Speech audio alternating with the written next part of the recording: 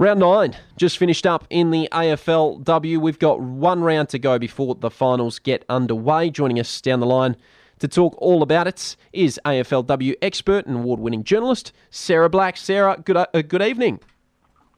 Good evening, Matt. How are you going? I'm doing well. How about you? Yeah, good. As you said, only one round left of the AFLW home and away season, so looking forward to seeing how the final ladder shakes out. Well, Fremantle, they won't be making an appearance in this year's finals. They won't be taking part. Unfortunately, they haven't had a great season to remember, but geez, it was great to see Ebony Antonio out on the park and just playing so well. 15 possessions, kicked a goal. It was great to see.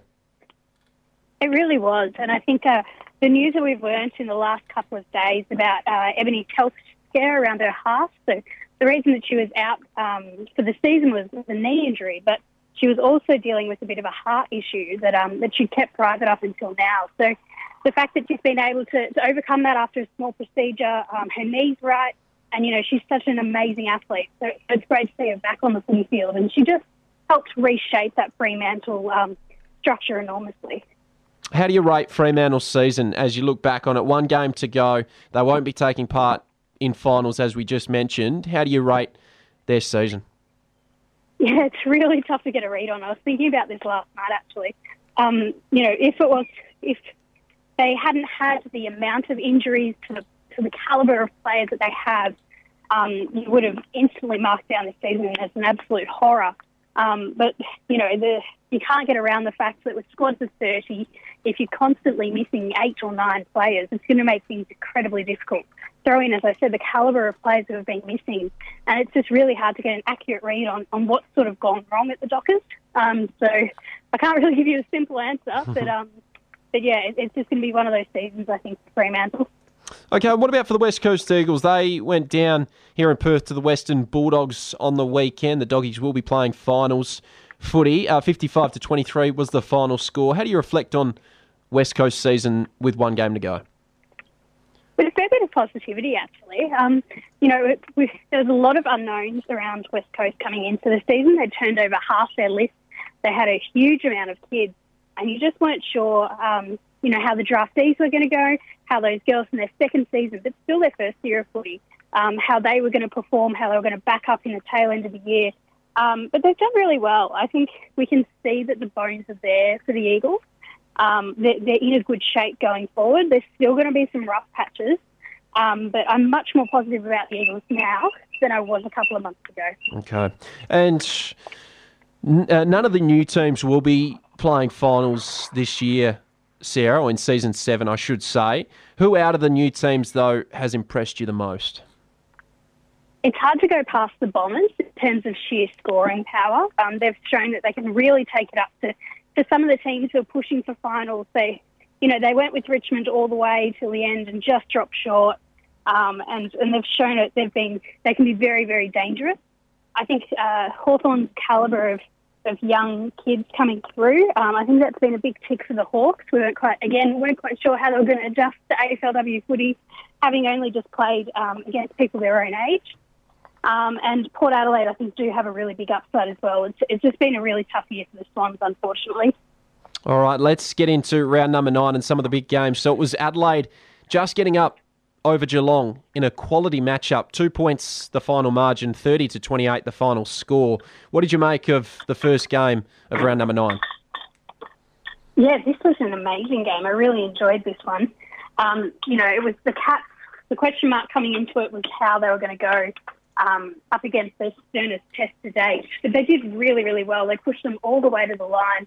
And the Crows, just that little bit of polish, little bit of experience got them in the end. But I think the Cats will come away with this with their heads held high. They'll be pretty happy with what they've achieved. Gold Coast defeating Carlton 42-15 was the final score. Gold Coast just missing out on finals this year, although mathematically I guess they are still a very, very minor chance. Kangaroos, they got the job done against Collingwood. A very good win there for North Melbourne, Sarah. Yes, they did. It was some of the best footy I've seen from North Melbourne. I've watched them closely over the years. I've obviously been in Victoria. I can get to quite a few of their games. And the form that they turned on in the second quarter, Collingwood's defence has been its hallmark of its season thus far. They've been a top four side for the vast majority of the year. But the Roosters absolutely carved them up. In that second quarter, they piled on 5 goals in 15 minutes and showed just how dangerous they can be. And they've thrown the top four race wide open now. So it was a really important result in the context of the season. Jazz Garner, 27 possessions and a goal to her name. A fantastic effort. It was the Dockers defeating Sydney over in Sydney. As we mentioned, the Doggies defeating West Coast. And then on Saturday evening, Brisbane just annihilating Hawthorn by 54 points. 61-7 was the final score. Can anyone this season beat the Brisbane Lions? Well, Richmond already did, but they only just got over the line. It was a pretty close affair about a month ago. It was grand final day, actually, when the Tigers got the job done. In terms of the rest of the sides, I think Melbourne have the best chance of knocking over the Lions. I don't not saying anything revolutionary there. They're the top 2 sides in the competition for a reason. But the depth of Brisbane's forward line is something that I think every single side has really struggled to counter this year. They're so well drilled and they're really hungry too for that second flag.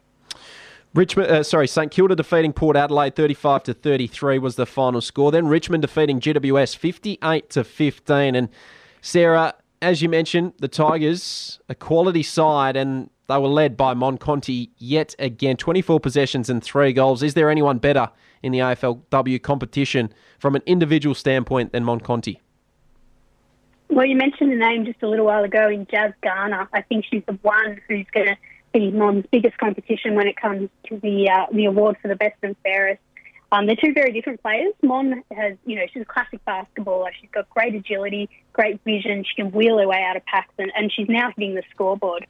Whereas Jazz is that bit taller, a bit bigger, and relies a bit more on power than Mon. They're 2 really quality players, and really exciting for the competition is that Mon's only 22. So we're going to be seeing her for the next 10 years, and I can't wait to see what she's going to produce. Thoughts on the final game? Melbourne defeating the Bombers 50-9 was the final score. Yeah, pretty comfortable win by the D's here. They had a very professional outfit. There wasn't really one particular. It was just a steady, death by 1,000 cuts sort of win. The wins in Casey was absolutely wild. They play that game better than anyone else down in Casey, and that prevented, I think, this from being a bit more of a blowout than it was. All right, so Sarah, some great games to look forward to in round number 10. How do you see this top 4 playing out? Yeah, well, there's a few, what ifs and the scenario that most people are expecting to play out is that Brisbane will defeat Collingwood, and that'll shore up Brisbane's spot as the minor premiers percentage dependent, and that'll leave the North Melbourne and Richmond game on Sunday afternoon as the one to decide the final spot in the top 4, with Melbourne and Adelaide taking 2nd and 3rd. So that'll be the one to watch if you're looking for a game on Sunday afternoon. I'm really looking forward to that one. Okay, and finally, who comes away with the leading goal kicker award? Does Jessie Wardlaw hold on? Yeah, I think she will. Kate Hall is sort of coming hard, but she does have some issues with inaccuracy at times. And Kate Sheila is also, thereabouts, but I think she'll find it going pretty tough against Adelaide. So I think Wardlaw will deservedly take it out after a really consistent year. Sarah, it's been a pleasure chatting on the program this afternoon. Thank you very much for taking the time, and enjoy the rest of your day. No worries, will do. Thank you. There she goes, Sarah Black, award-winning AFLW journalist. I thank her for her time on the program this afternoon.